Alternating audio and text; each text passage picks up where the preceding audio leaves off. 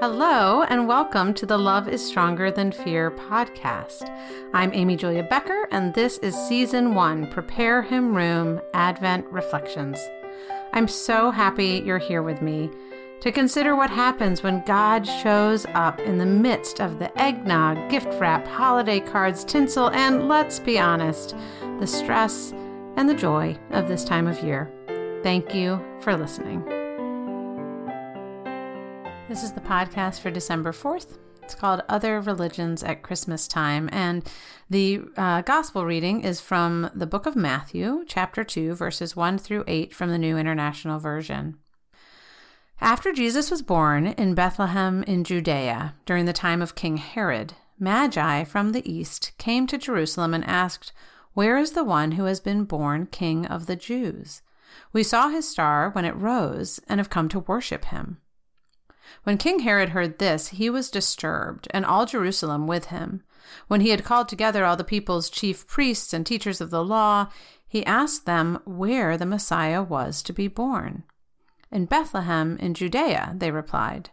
"For this is what the prophet has written, but you, Bethlehem, in the land of Judah, are by no means least among the rulers of Judah. For out of you will come a ruler who will shepherd my people Israel." Then Herod called the Magi secretly and found out from them the exact time the star had appeared. He sent them to Bethlehem and said, "Go and search carefully for the child.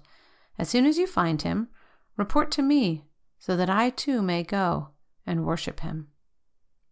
The post I'm going to read today is an edited version of a post that was originally published on Rachel Held Evans' blog on December 19th in 2014. I want to note that for a couple of reasons. One, because some of you may know Rachel Held Evans was a really important woman who had a lot to say about an evolving faith and about being someone who was willing to hold faith and doubt and questions about what it meant to be human in tension, and to do so really publicly and winsomely. She also tragically died just a few months ago. And I really highly recommend looking her up if you aren't aware of her life and her legacy.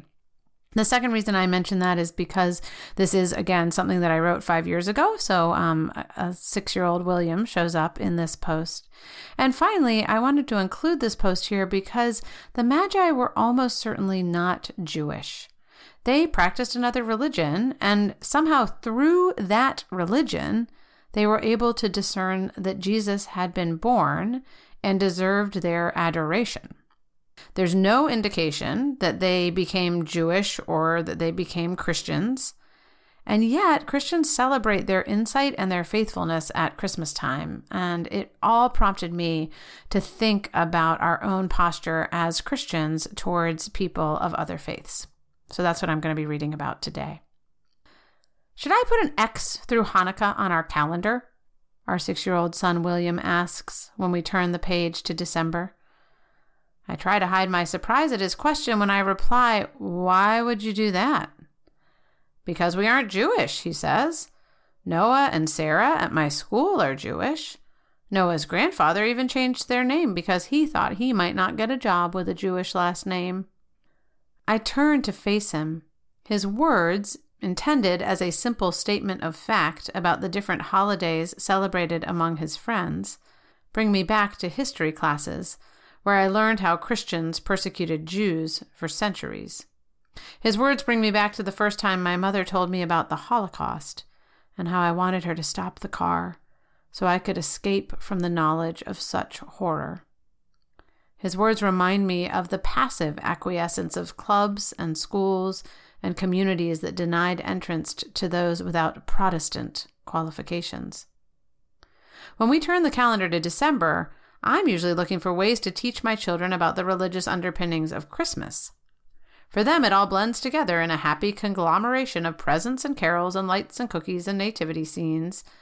And I try to make sure that the story of a baby born in Bethlehem as a gift to the world doesn't get completely overshadowed by Jingle Bell Rock and Santa and Home Alone.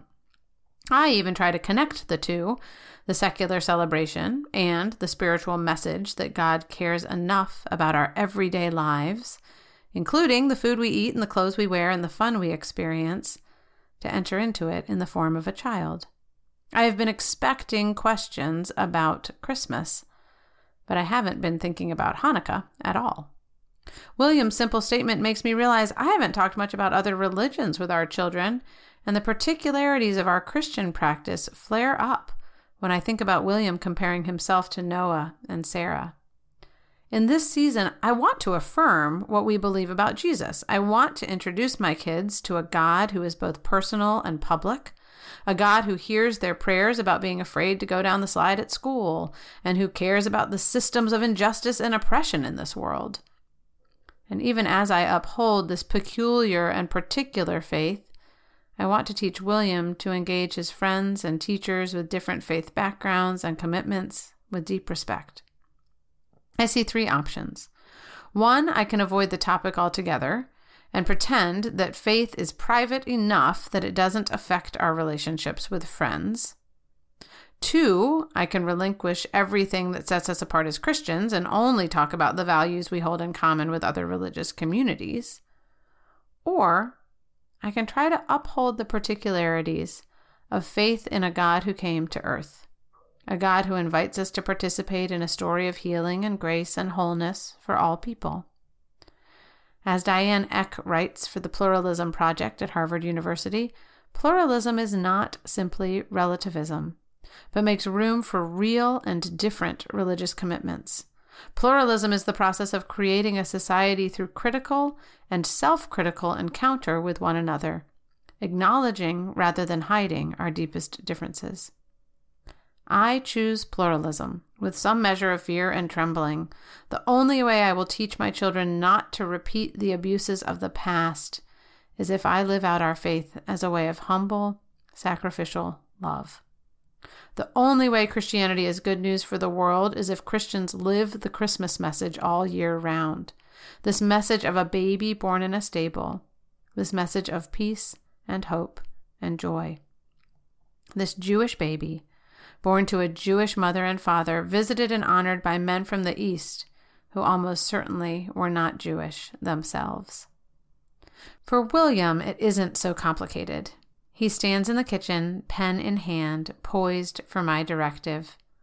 Sweetie, you don't need to cross out Hanukkah on the calendar, even though we aren't Jewish, I say. We want to support our friends' celebrations, just like they support us when we celebrate Christmas. A week later, I sit in the audience at William's school's winter concert. He and his friends sing an old Shaker carol about the Lamb. They offer an African-American spiritual about Emmanuel. They sing a Hanukkah song, with a Jewish student reading a history of the holiday. They perform a fun and silly round, complete with hand motions, inviting the light to come in during winter. It is a celebration of tradition, history, music, and religious diversity. The music honors each tradition without pretending they are all the same. And for a moment at least, we celebrate all together.